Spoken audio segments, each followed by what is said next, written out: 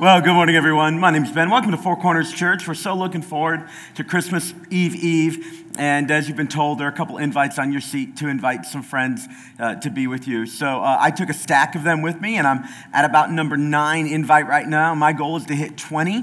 And of those 20, I'm hoping, 20 of them come, just to be honest with you. That's what I want to see happen. And I can't think of a better way to give a meaningful Christmas gift to people I care about than to let them meet all of you, honestly. I think you're some of the finest people in all of Cincinnati, and I want everybody I care about in this region to be a part of a church family like this, because it's a gift that honestly gives over and over and over again. And so if you invite your friends to be with us on Christmas Eve, they're going to be around some incredible people.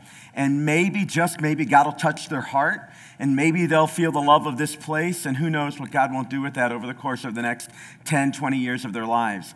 One of the ways that we kind of take advantage of the Christmas season in the best way possible and get into the spirit of what God was doing when he sent his son is we do a thing called the My Christmas Gift Offering. And it's the only time of year that we really talk a whole lot about the offering. And it's really an offering that doesn't just serve this church. It serves literally around the world. And I want to take just a couple minutes today and give you really some good news and kind of show you where this thing is going. So our goal, just to start with, is 100% participation of everybody who calls this church home, that they would give something to the offering. So anything.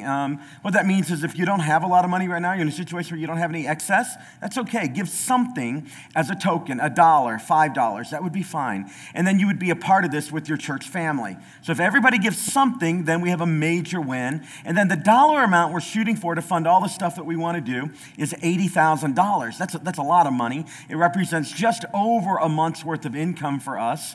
Typically, we are somewhere in the $70,000 range a month around here. If you're a member, you know that because you get the updates. And everybody that gives this year, you'll get the year-end financial accountability report we send out in January.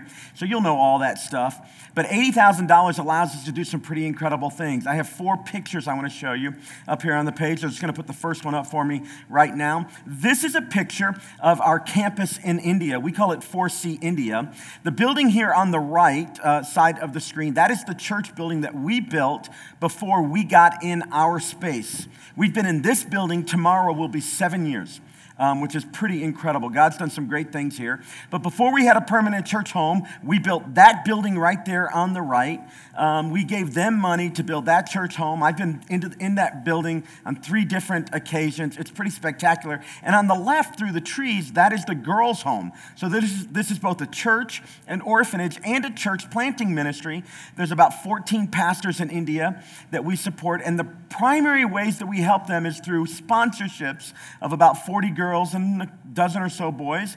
And in addition, every Christmas we give them an infusion of money. So our Christmas offering this year is going to also go to help continue to develop the campus and the ministry at 4C India. This is the place we've been invested in almost 10 years. It's pretty remarkable what God has done because you've been gracious. And so this money doesn't help us. This money invests in the kingdom. It invests in the orphan. It invests in pastors who are serving communities where there's poverty, unlike a level anybody here in this room has ever experienced. It's ridiculous, the level of poverty there. So a few American dollars goes a very long way in India. And when you give to the Christmas offering, this is what you're helping with. So go ahead and show them the next picture if you don't mind. This is a picture of a couple years ago of what our south warehouse on this side of the building looked like before we developed a kids ministry space. The reason I'm showing you this picture is every year the Christmas offering goes to help a handful of advancements in our space here. This building is not our goal. We are not about buildings. We're about people. But the tool of our building allows us to do some incredible work with people. And a few years ago at a Christmas offering, like the one we're doing now, we gave some money to buy carpet squares and renovate a space. And if you've dropped off a kid in our preschool area, our new student area, in our elementary area, or if you've seen the new adult ministry area right off our lobby in a new area called Next Steps, all that was done because of things like the Christmas offering. Our normal budget doesn't cover this kind of stuff. So what we do is we get together and we say, God, if we give a little bit of money and we use it in this building, would you do some great things? So this year, we're setting aside a small portion of the $80,000 to just keep our space looking fresh, clean, neat, and inviting for people. We don't have a major project that we're doing, but we have a handful of upgrades we want to do in students, in the adult ministry spaces, and with kids. Go ahead and show them the next picture as well. This is a picture that on the forefront of the picture, there's a couple. If you've been around for a while, maybe you recognize them. These are the pastors in Cuba. We don't call it 4C Cuba, but we're about to. I'm initiating that today. This is Pastor Jose and his wife, Yami, and they are at a pastor's conference in Cuba. This is our partnership in Cuba. Every year for the last couple of years, we've raised money to help in Cuba. We've had these pastors on our stage. They do an incredible work. And with Pastor Jose and Yami, under their leadership, and Pastor Kevin, who actually goes to this church, facilitates this, there are some 14 pastors in Cuba that we support. Some of them are in the audience right behind Pastor Jose and Yami. They're actually at a pastor's conference. And I wanted you to notice one thing. I don't know what you think about Cuba. They have some rough things going on right now. But behind Pastor Jose and Yami are these pastors, and an inordinate number of them are incredibly young. They're young pastors. God's doing something profound and fresh and new in Cuba. And we believe that God has given us a unique perspective and opportunity to help do this fresh thing. God's gripping the hearts of young men and women, and as couples sometimes, they're going out into new areas where a large church is 30 people in Cuba. A large church is 30 people. And they're going there, and most of them have to work secular jobs. Some of these pastors, we give them a little bit of money to take the edge off financially, but we're going to see God use some of these people for 30, 40, and 50 years.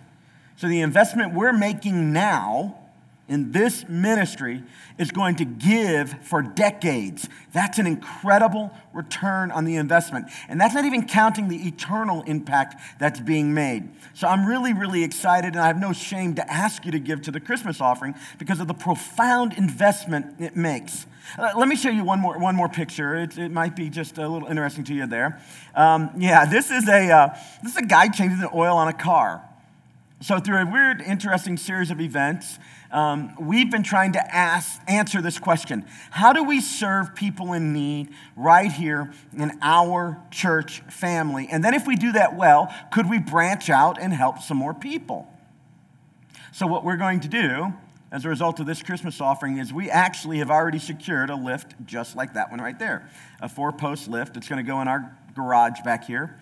And we're going to, for single moms, for seniors on a budget, for our families in our church that are on a tight budget, we're going to offer very basic car maintenance for free. By the end of the first quarter of 2020, this will be installed, the systems will be in place, and if you have a need in the church, if you know of a need in the church, you can send people a simple link. They sign up, tell us what kind of car they have, pick a time slot to come, and when they come into our building with their car, we'll change their oil, check their brakes, look at their wiper blades, look at their lights, and do basic car maintenance for single moms, elderly people on a tight budget, and our families on a tight budget. And we'll start in the first quarter or so serving our church family. And by the second quarter, we'll ask you guys to help us find a handful of people that we can serve. And by the time we get to the third quarter of 2020, all funded by this Christmas offering, our goal is to gently launch into the community a single mom's car care ministry. And so, isn't that cool? That's really, really awesome. It's really awesome. And so here's the thing. It's just one more way we serve here. So currently, we serve in our building. We're going to serve in our building more, serving needs in our community. The Bible says that we're to take care of the needs of the household of God. And in this church, since we're about families, our hearts go to those that are in economically troubled times, and specifically to single, unwed moms, perhaps, or to moms who've had a divorce situation, and dads as well, and also to the widow and the elderly. That's a biblical value as well. So we're going to do this, and we're going to dedicate a few $1,000 to make this happen. And we have some men in the church that want to help. If you're interested in helping with this, on the back of your Connect cards, just call it cars. I'll help with the cars thing, all right? And we'll communicate with you right in early January as we get the team built up. And we're thinking that we'll do this like one Saturday a month, but ultimately, we'd love to do it every other Saturday with scheduled appointments lined up so we can get the right parts and all that stuff there. And we're not going to go into full-on transmission changes and all. We can't do that stuff. But we can change the oil. We can put filters in. We can do light bulbs. For a few $1,000 a year, we can serve needs right here. And our prayer is that it would take the edge just off of these families a bit. And then, while their cars, they hear some of our knowledgeable men and women who will help make this happen. They'll say things like, hey, I think you might need some brakes, or you might need this thing here, and go here, you can trust this guy. And just take the edge off something that can be overwhelming. If transportation goes away for families in the suburbs in any dramatic way, it has a profound negative impact on the family, and we don't want that to happen. Now, there are 2 or 3 other things that we're going to talk about over the coming weeks, but the reason I've taken about 10 minutes so far is I wanted you to hear with absolute clarity where your money goes. We don't believe that you should just trust us because we're awesome people. Now, let's be clear, we're awesome people and you should trust us. But that's not what we're asking you to do. So around here, every penny that we take in and spend, we report where it goes. I mean, there's nothing hidden here. We are transparent, all right? And then when we do an offering like this and we talk about money, we want you to know exactly where it's going, all right? So if you have given anything over the last year here, and some of you maybe you even haven't, as best as we can determine, you're going to get a letter from me. Maybe you've already gotten it. And it describes in more detail these projects and others that we're doing. And over the next couple weeks, I'll describe it to you. And here's what we're simply asking. If you call this church home, give something. If you can give a lot, give a lot. Let me tell you where we are right now.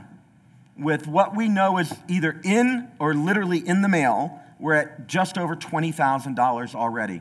That's incredible. We should hit $80,000. If we hit more, we'll just hyperfund a few of the other projects that are going on. The last couple of years, we've been able to go just over our goal, and this allows us to reach literally here, near, and far with the love and the grace and the goodness of God. And this is exactly why I think you should invite your friends to be a part of this church. We're generous.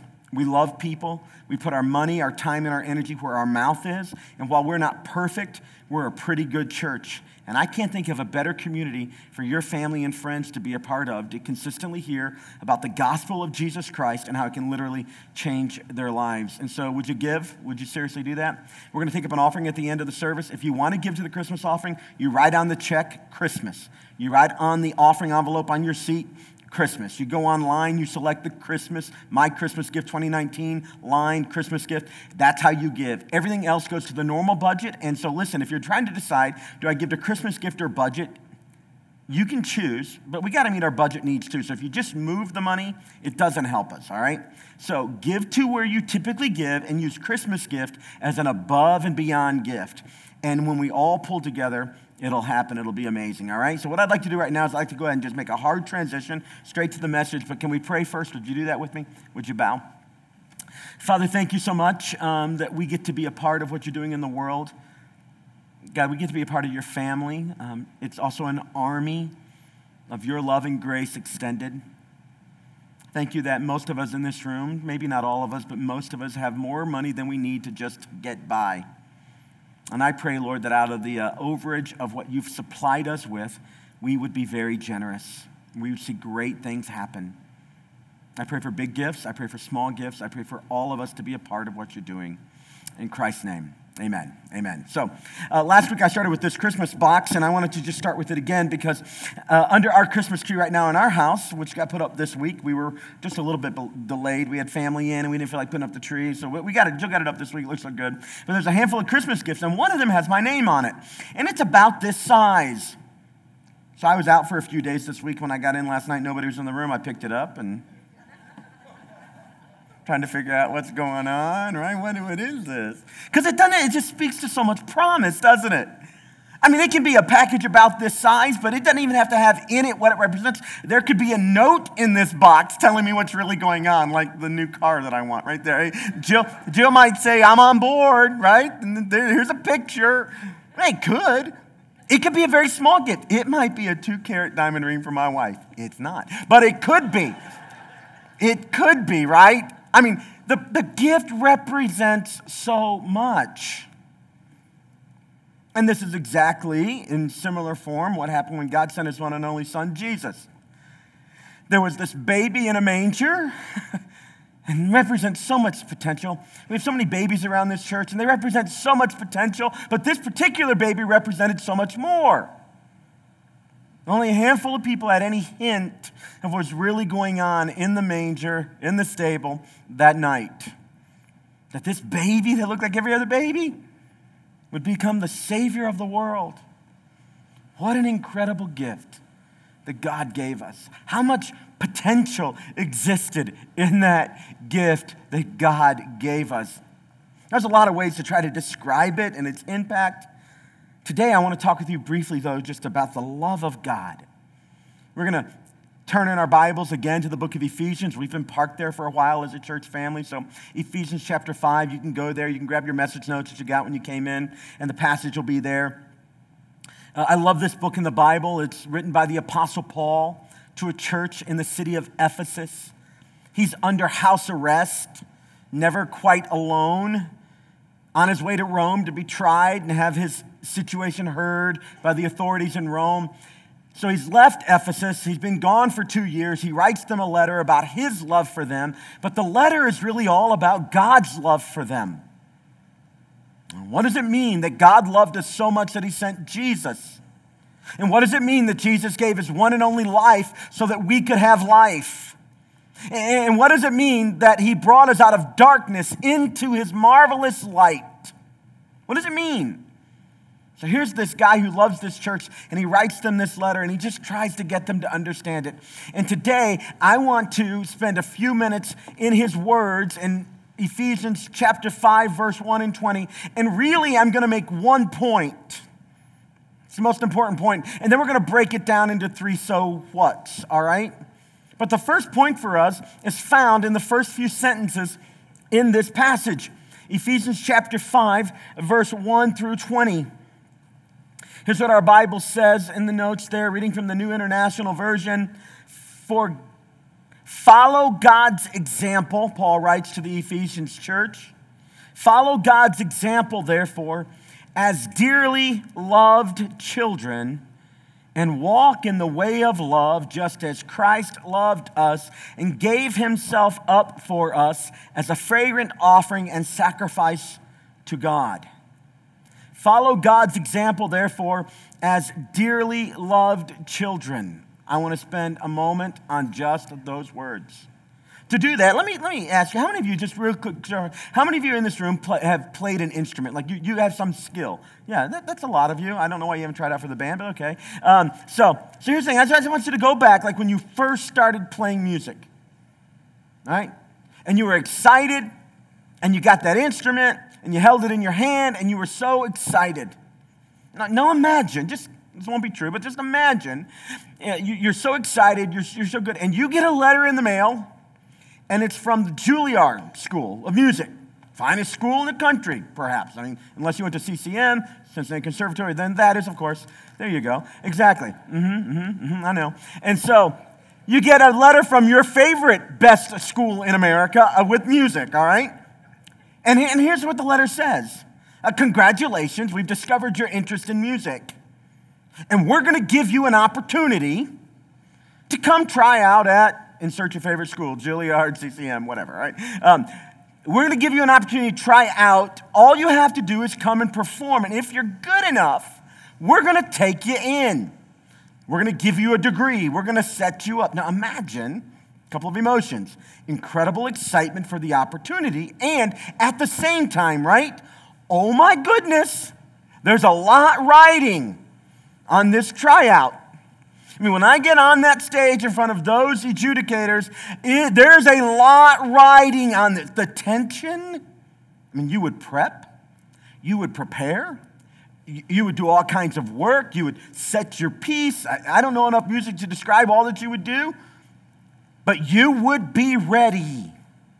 And just imagine the nervousness of that moment. So you're in the room with a handful of other people who evidently got similar letters, and you walk up on the stage after they call your name. Whew, what a moment, the tension. If I do this right, I get in to the finest music school in the country. And if I don't, I have blown it. Right? Now imagine, as you walk up on stage with all that emotion, one of the judges says, hey, just before you begin, we wanted to let you know, you're so good, your reputation precedes you. Your tryout here is really just for us to see you, but you're already in. So as you play this piece, we want you to know that we've already made our decision. You're in. Now imagine what happens in that moment. All the fear of what you thought was riding on this moment goes away. Now, not all the tension goes away because you still want to impress and all that stuff. But the big so what of this moment, of what you thought it was and what it was going to be, disappears because you're already in. Now, what this means is for the next 3-4 minutes as you do your thing, play your instrument, you still want to do well because you take it seriously and all, but you do not now have that pressure that if I miss a note, strum incorrectly, get my timing off, I'm going to blow it. That's no longer a tension for you. It changes everything, doesn't it? It changes everything. I mean, you probably wish you could have known that to begin with, because you probably would not have spent the day before and the night before in the same way. Had you known before, hey, this is just a formality, I'm already in. But even in that moment, it allows you to breathe deep, maybe even enjoy it a little bit, maybe. Certainly, you're not on pins and needles. Now, the reason I talk with you about that example for a minute is because there's something fundamental to Christianity that gets missed all the time. And if we're going to fully unpack the love gift that God gave us with Jesus, you have got to understand this. You can be so close to what I'm talking about and miss it.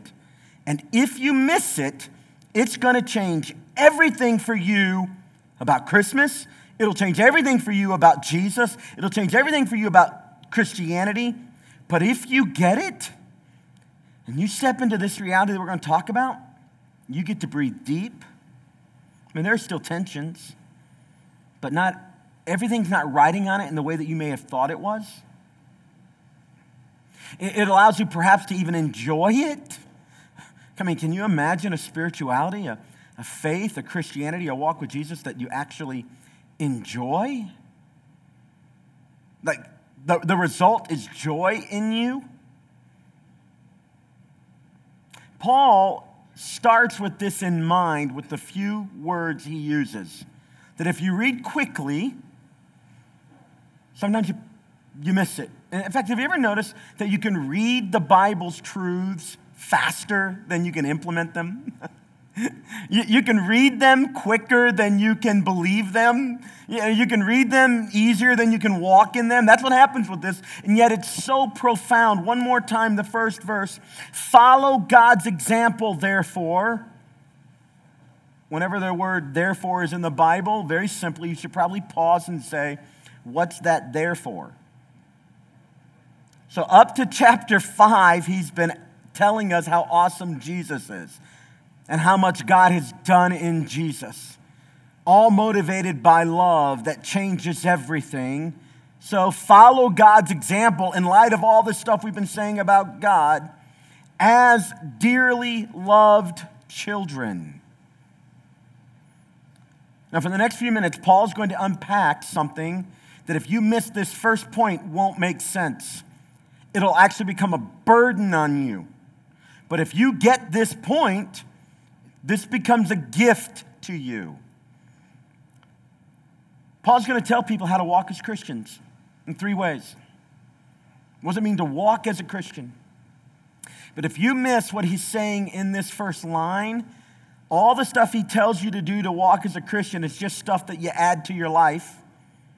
That if you get it right, if you don't miss the note, then if you walk this way, you finally arrive at being a Christian. You might get there, you might not. If you get there, it may have been difficult. You may get there by the skin of your teeth, whatever. That might be what happens. And if you're not careful, that's the way you'll read this passage, but that is not what he is saying. He's saying something completely different.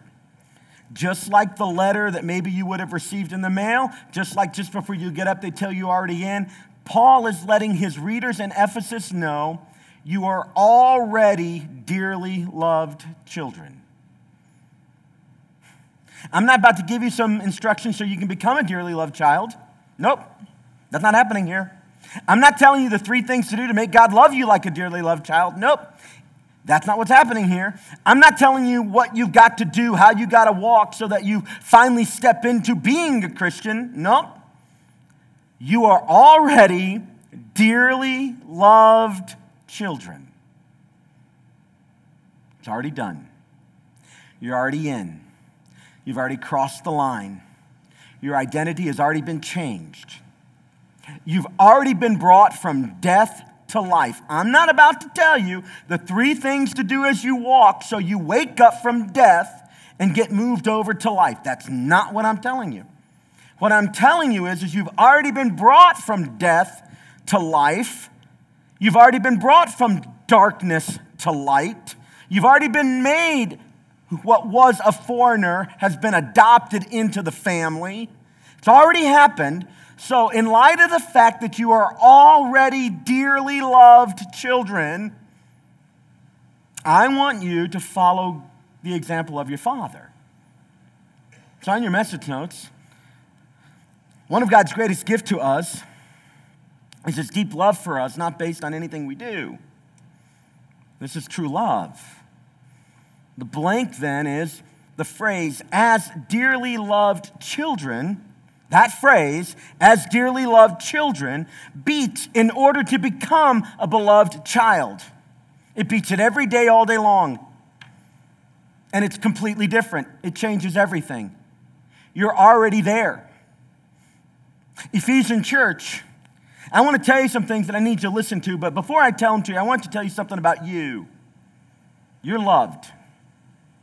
And I got some things that might bristle your feathers just a moment. But as I'm telling them to you, I want you to know I'm not telling them to you out of any other motivation and from any other perspective than you are already loved, you're already in, you're already a child of God. What I'm telling you doesn't make you a child of God. What I'm telling you doesn't bring you to life. You're already there. And let me tell you why this is so important.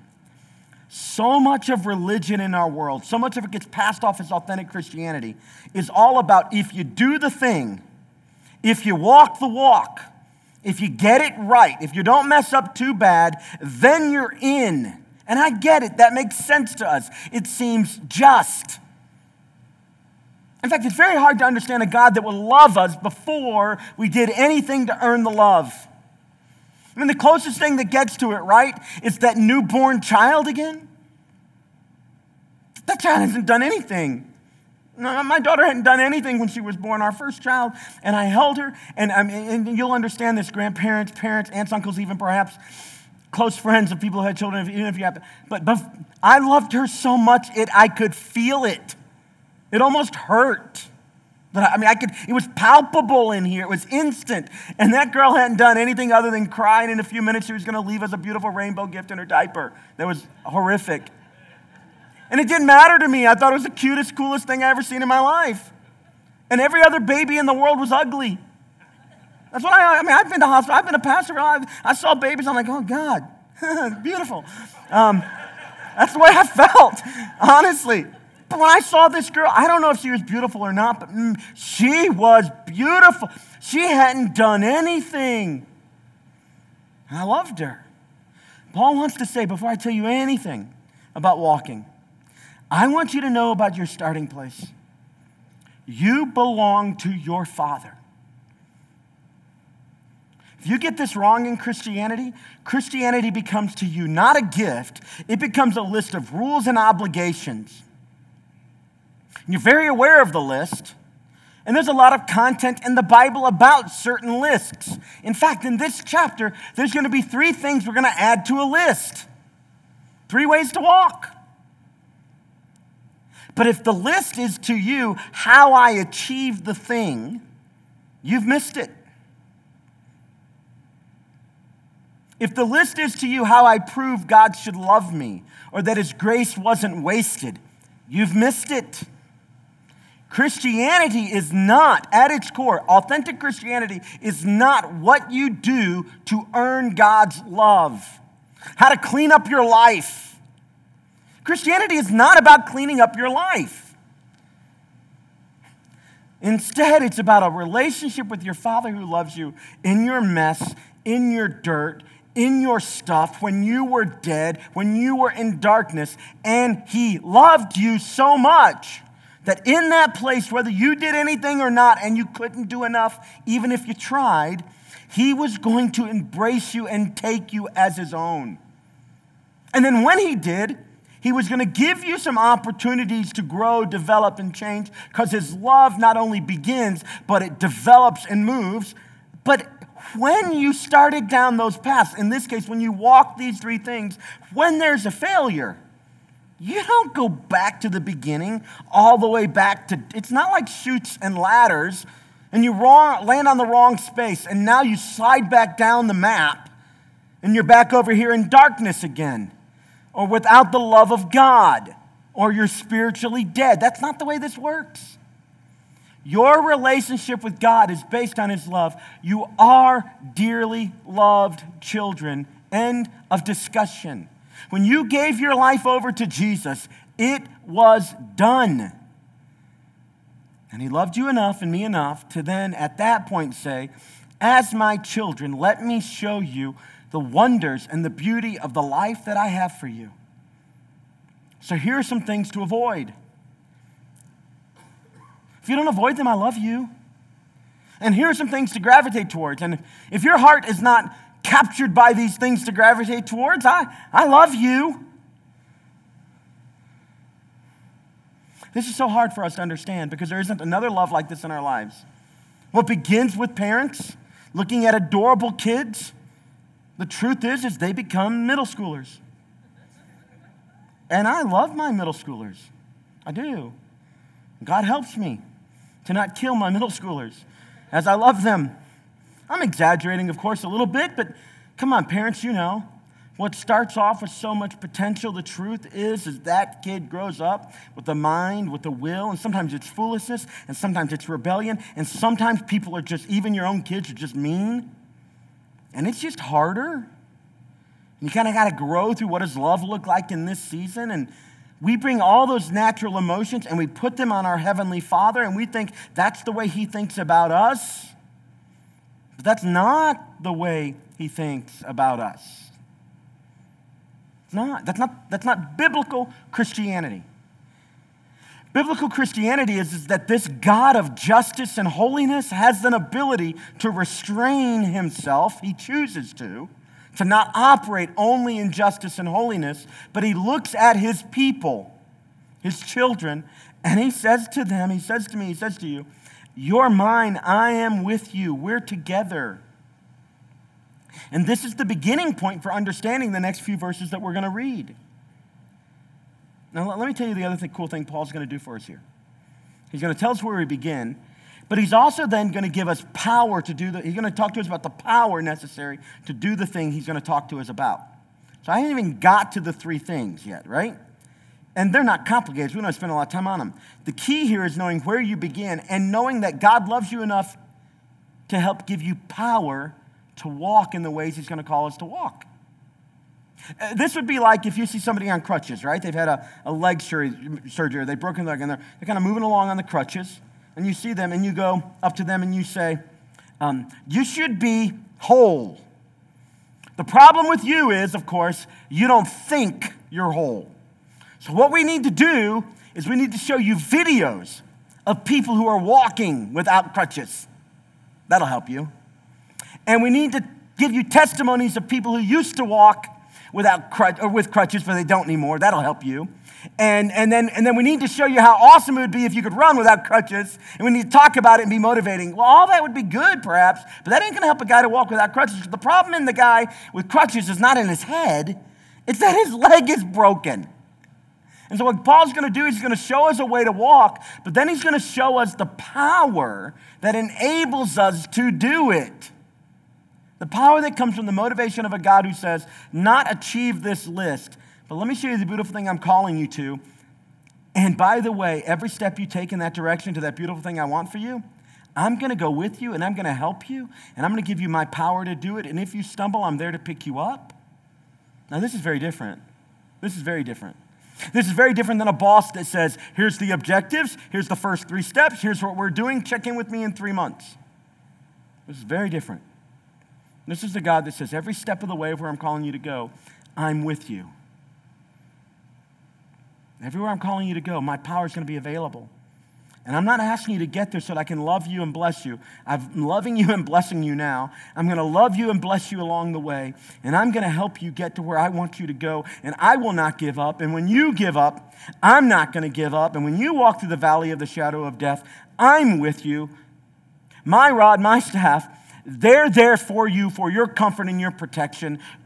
Goodness and mercy are actually going to follow you. That's the shadow you're going to cast. This is the life I have for you. It's very different Christianity. Some of you grew up in a Christianity that was about the list. And even if they didn't tell you that, that's what you heard. And some discipler or some influencer in your life said, this is the way it works. But that's not the way it works. The way it works is he loves, he continues to love, he walks with, and he empowers, even as he calls us to these beautiful places he wants us to go. So, in your message notes then, numbered number 1 is, God has called us to walk in love. We saw that in verse 2. As dearly loved children, walk in the way of love, just as Christ loved us and gave himself up for us as a fragrant offering and sacrifice to God.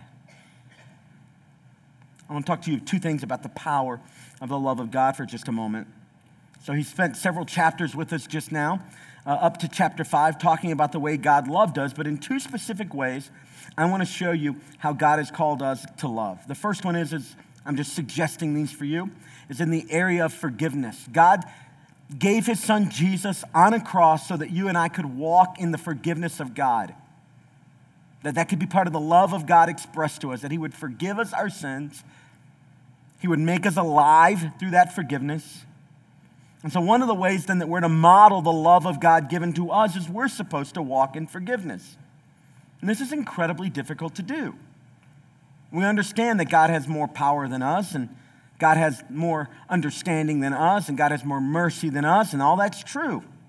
He has an endless supply. We're finite people living in a finite world that's very broken. We're broken. People around us are broken. The world is broken. And a lot of brokenness brings to a lot of hurt and pain. But the truth is children who have been forgiven are called to forgive.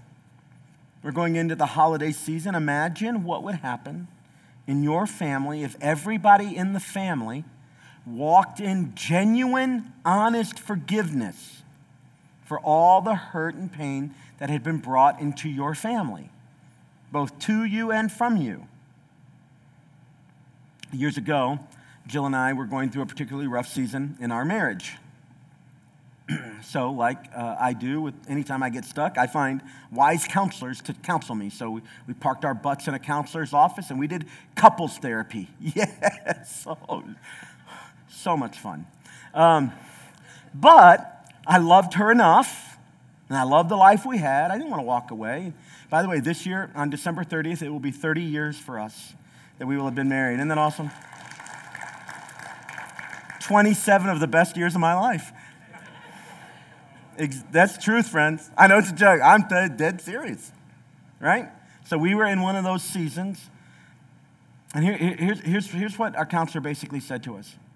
You want to know what makes a great marriage? I'm going to tell it to you straight up. Great husbands are great forgivers. Great wives are great forgivers. You want a great marriage? You got to be a great forgiver.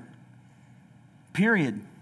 Like, I got all the excuses, and I was so focused on how she had hurt me, and she was so focused on how I had hurt her, that what I really wanted to do was explain to her the depth of the hurt. And then I thought that if she could just understand it, then of course, because she's a pretty good person, even on her worst day, she wouldn't want to hurt me that way again. And I just believed if I could just make her see just how deep I had been hurt, maybe she would never want to do that again. Yeah, there was some truth in some of that, but At the end of the day, there's no way for her to understand the full depth and even for me to express the full depth of all that had happened between us. And I come up to a point where I had to do for my wife what God did for me. And I wrestled with it and I struggled with it. And you might need to find another church because of this right here. I wrestled with it for a long time. I couldn't let it go. And the freedom in our marriage began when I looked at my wife and I said, I don't know if you're ever going to get this right, but I'm going to love you. I'm going to do my best to walk in forgiveness. Because I'm walking in forgiveness, I am not first offended. That's not the perspective I'm bringing to our conversation. I am first forgiven by God. See, what I was doing is I am first offended, and now I want to work towards forgiveness with you. No. I am first forgiven by God, then I have some offenses I need to work through with you. And it changed everything. Now, at this point, we basically have a perfect marriage. Point number 2, walk. I'm kidding, of course. Of course not. That's not true. But when I remember I am forgiven because I'm a child of God, I can't walk away from that. He's with me. He's going to pull me back if I try. I'm first forgiven, and then offenses happen to me. I don't know about you, but I find a little more power to then walk as a child who's been forgiven, to, in light of what my Father has done for me, to do that for others. So the love of God was expressed to us in forgiveness is one powerful way that it was expressed to us.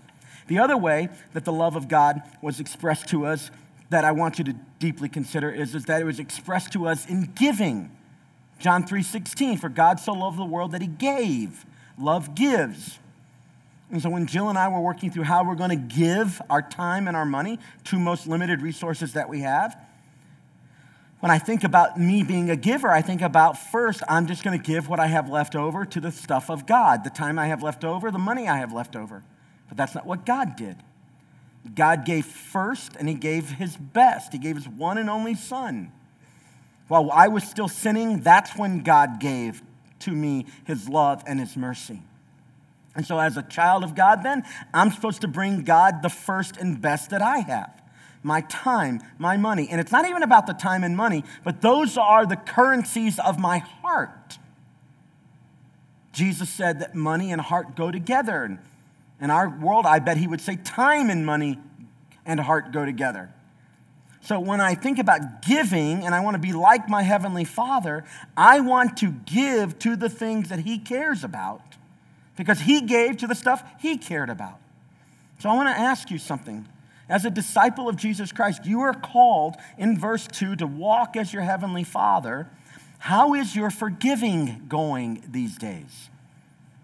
And if it's not going well, I don't need you to beat yourself up. Today, I want to remind you that you are a child dearly loved by God who forgave you an awful lot. Stuff people know and stuff people don't know. Stuff that only you and he knows. And let that be the beginning point for your re-engagement of forgiveness. You're never going to get away from it as long as you live in this world. Are you first offended and then you try to work towards forgiveness? Or are you first forgiven and now you work through the forgiveness of the offenses that come to you? I suggest to you it'll change everything. And are you giving what is left over or have you been given to? And since you've been given to, now you can walk with a giving and generous heart. Walk in love. Number 2, walk in the light.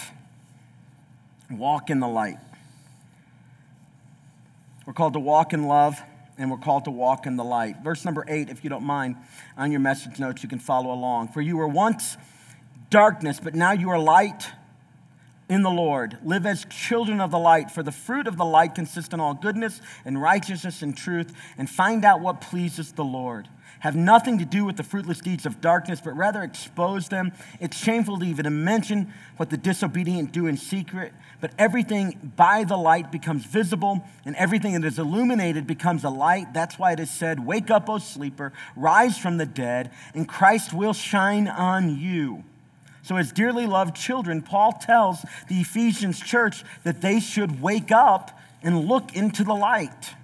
Sometimes when Jill and I go to bed, I like to read. I'm a reader, and I leave the light on, and it's a little frustrating, and she'll turn over and that kind of thing. So I've gotten smaller and smaller lights. This Christmas, my gift to her is one of those cave spelunkling lights that I can read. So it's just right there in front of me. It's not, but it's also not a 2-carat diamond ring. So somewhere between those two extremes, that's where that's going to happen. And but you know what light does? It illuminates the page so you can read it. And we're supposed to walk in light. You've been raised from darkness into light. And the problem is there's darkness all around us. And as children who have been holy and dearly loved, we're called to forsake darkness and walk in light. Now, why is that? So that one day by walking in light, we can get to the light? No. You've received light. Now don't let darkness have too much sway. Don't give it too much real estate. Walk away from it. Walk towards the light, so to speak. Now, there's a lot of ways that we can try to do this. But specifically, I want to talk to you about the word discerning. Discerning. To walk in the light is to see the difference between light and darkness. It's to make an effort to put yourself where the light is shining and the darkness doesn't have a hold.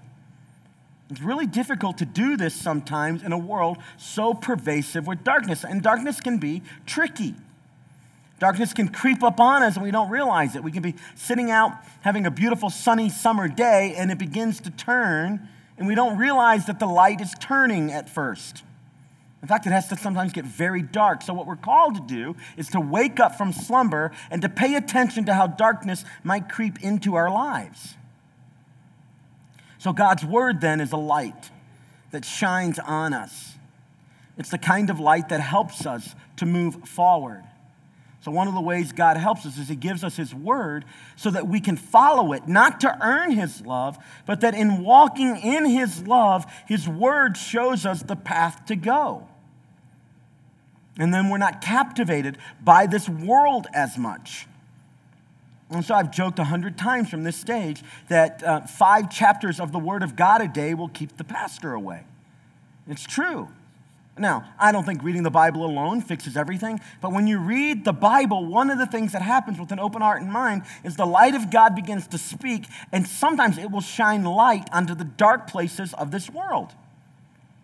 In verse 3 and following of the passage there, we won't take the time to read it because I've only got a couple more minutes here.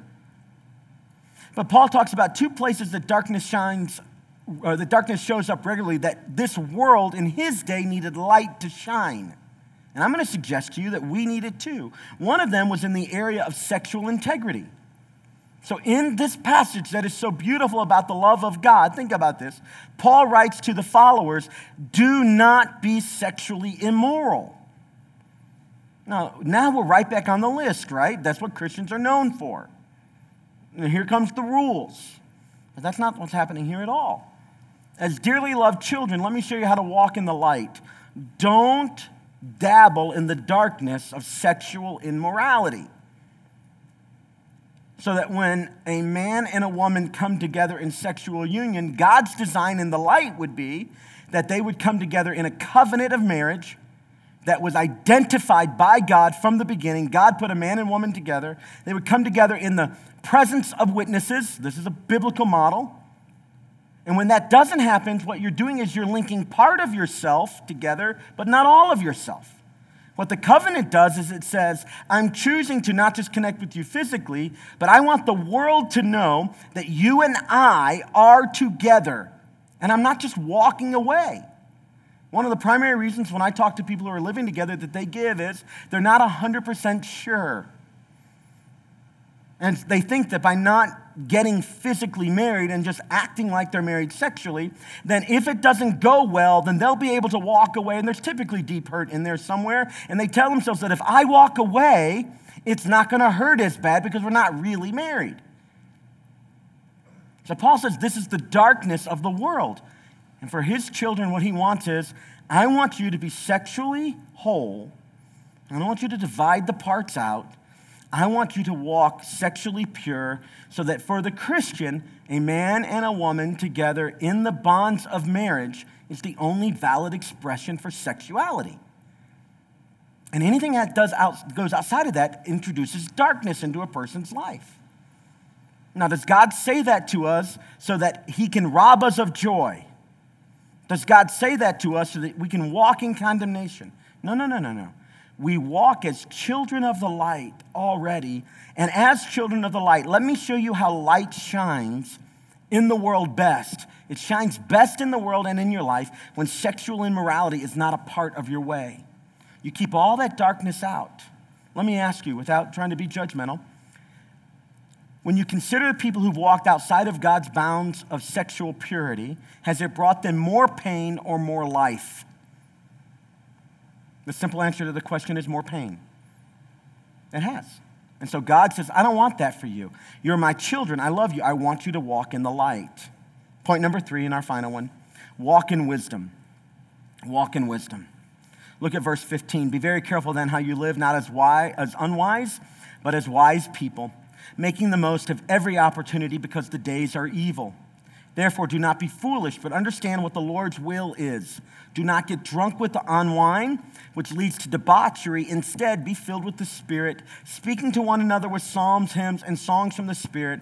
Sing and make music from your heart to the Lord, always giving thanks to God the Father for everything in the name of the Lord Jesus Christ. So the final thing for us to walk in is to walk in wisdom. He says in verse 15, do not walk as unwise but wise, but making the most of every opportunity because the days are evil.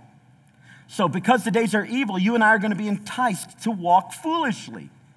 But God loves us. So he says, let me show you where some of the foolishness is, the pitfalls and the trip-up points so that you can avoid them. Here's one. Avoid drunkenness. Because when you're drunk, you'll do stupid stuff.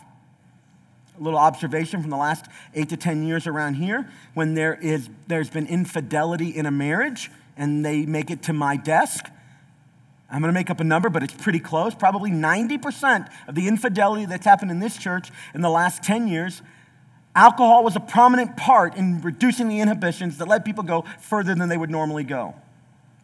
And so we tell people all the time around here, drunkenness does not belong to the Christian way, not because by not being drunk God loves you more, but because by not being drunk you fulfill the commands of Scripture that allow you to be wise and not foolish. So are these rules to follow? No. Are these rules to follow? Yes. But the rules don't bring you the thing.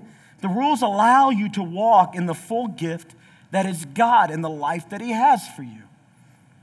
And sometimes Christians have handled these kinds of topics in very mean and hurtful ways, and they have forgotten that all the rules of God flow from the heart of God and the love of God. You are dearly loved children, so walk with forgiveness, because that's good for you. You are dearly loved children, so walk generous, because that's good for you. You're dearly loved children, so walk with sexual integrity, because that's good for you. You're dearly loved children, so avoid foolishness like getting drunk and doing stupid things, because that's good for you. So the question comes down to, do you believe the gift of life with God that he has given you at its core is good? Do you believe that? The goal of Christianity and evangelism is to remind people that God is really at the core good. And a life with God is very good. And the enemy has come alongside and said that this gift right here, what it really is if you open it all away, it's going to restrict you. It's going to corral you. It's going to make you less than what you could be. It's going to rob you of joy. And our job this year as Christians is to once again look at the gift of a life with God through Jesus Christ and say, God, thank you. Thank you for all the goodness that was in this gift. All the goodness. I knew a little bit of it. I recognized some of its potential. But I had no idea that a life with you could be so amazing. Parents, let me tell you something. I'm going to close. I want you to live with that understanding about God. Because if you do, and it will be hard, but if you do, it will be easier for your children to believe that life with God is actually beautiful, that God's heart for them is actually good. It's not about your perfection, but it's about you walking with all that God has said it means to walk with him, with joy in your heart unto the Lord. avoiding foolishness, walking in love, walking in wisdom, walking in light, so that your kids see you do it with your stumbles and your fails, and maybe they'll begin to believe that God really is good, and the life with him is really better. And when that happens, I'm telling you, this gift that he has given us takes on a whole new light. So how's your walk? Where'd you start from? Did you start from, I'm wholly loved by God, and here's the gifts, the further gifts he gives me so that I can continue to walk in his love? Or do you currently feel like God's somehow repressing what you deep down would like to do, and he's the oppressive force in your life versus the freeing force in your life? That he wants from you more than he's ever going to give to you. If you do, if that's where you are, it's okay. That's why we have this church. But I just want to be blunt with you. You have not understood the gift of God. You've missed it somehow. Let's take this Christmas season. Let's open that package again and look at it in its beauty and how powerful it is to walk with the Lord. How amazing and good he is. And my hope is as you get it, as I get it, as my wife gets it, as our church gets it, then the community around us, your family, would begin to believe that life with God is the only wise way. The only wise way. Why don't you grab out your Connect cards and let's take a couple steps together. Next step A says, today I'm making Jesus my Savior and Lord. So if you're not yet in a relationship with him, I've tried to, in just a surface way today, to explain to you the heart that he has for you. And so because of the gift of Jesus, you can trust what Jesus has done for you that you could never do for yourself. He gave his life on a cross. He was resurrected from a borrowed tomb. And because of that work that he did in the cross and in the resurrection, you can have life. So the Bible says, believe that Jesus did the work for you. Believe that he is the Lord, that he's no longer dead, but he's been raised. And that belief, that trust, that faith, the Bible says will save you. You can't save yourself. You trust the Savior. If you want to do that, take your pen, check next step A that says, today I'm making Jesus my Savior and Lord. Put it in the offering bucket in a moment when it comes by, and we'll close our eyes together and pray and give you a chance to say to God, God, I'm a sinner. Would you save me? I want to walk in your love. I want to unwrap the gift that you have for me all the way. How about next step B? It says today, I want to be baptized on February 9th. Now we're going to have a baptism in our services today, a couple of them. It's a wonderful day to celebrate, but if you want to get baptized, you just simply check the box and we start the conversation. Next step C says, hey, I'll give to the Christmas offering. Check the box. We'll send you where some of the money's going to go and give you a link to give. Some of you, like me, you don't carry cash, and we'll send you a link how to give online. You can be a part of what God's doing. And next step D, I'll invite 2 people to Christmas Eve services, 6 or 8 p.m., identical services. If you have kids, come to the earlier one. It's easier to get them in bed early that way, but you can come to the late one too if you want. If you want to make sure you have plenty of ample seats, 8 o'clock tends to, generally speaking, be not as crowded. So come, all right, whichever one. Next step, E, please send me the link for our Grow classes. The next one is December 15th. It's Grow number 3, Discovering Your Design. Grow is 4 experiences, week 1, 2, 3, and 4. It's kind of a catalyst for growth spiritually. So check the box. We'll send you all that information. Why don't you set your card aside, and there's some folks coming forward to give us an opportunity to give back to God and our tithe and our offerings. So I've talked a lot about money today and what our church is doing with it. But I want to remind you one more way that the Christmas offering is going to help. We hyper-fund our counseling budget every year through the Christmas offering. So thousands of dollars every year goes out of this church to pay for professional Christian counseling for families that have hit a wall.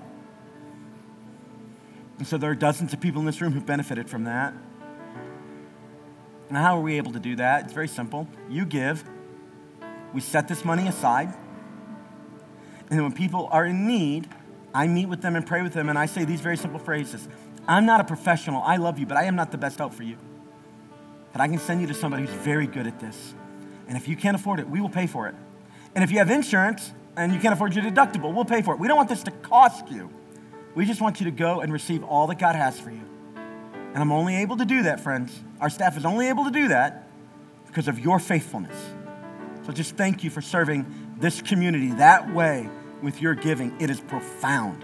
It has literally saved marriages. It has pulled people back from the brink. It's not an exaggeration to say we've avoided suicides because of this. That's not an exaggeration. I just can't give you the names. So thank you. Your money's making a profound difference now and for eternity. Let's pray about our next steps and our offerings right now. Father, thank you so much for the gift of Jesus. God, I want to thank you that we are holy, loved children of God. And the pathway that you've called us to walk is not about robbing us of joy. It's not about restriction. It's not about what you can get from us.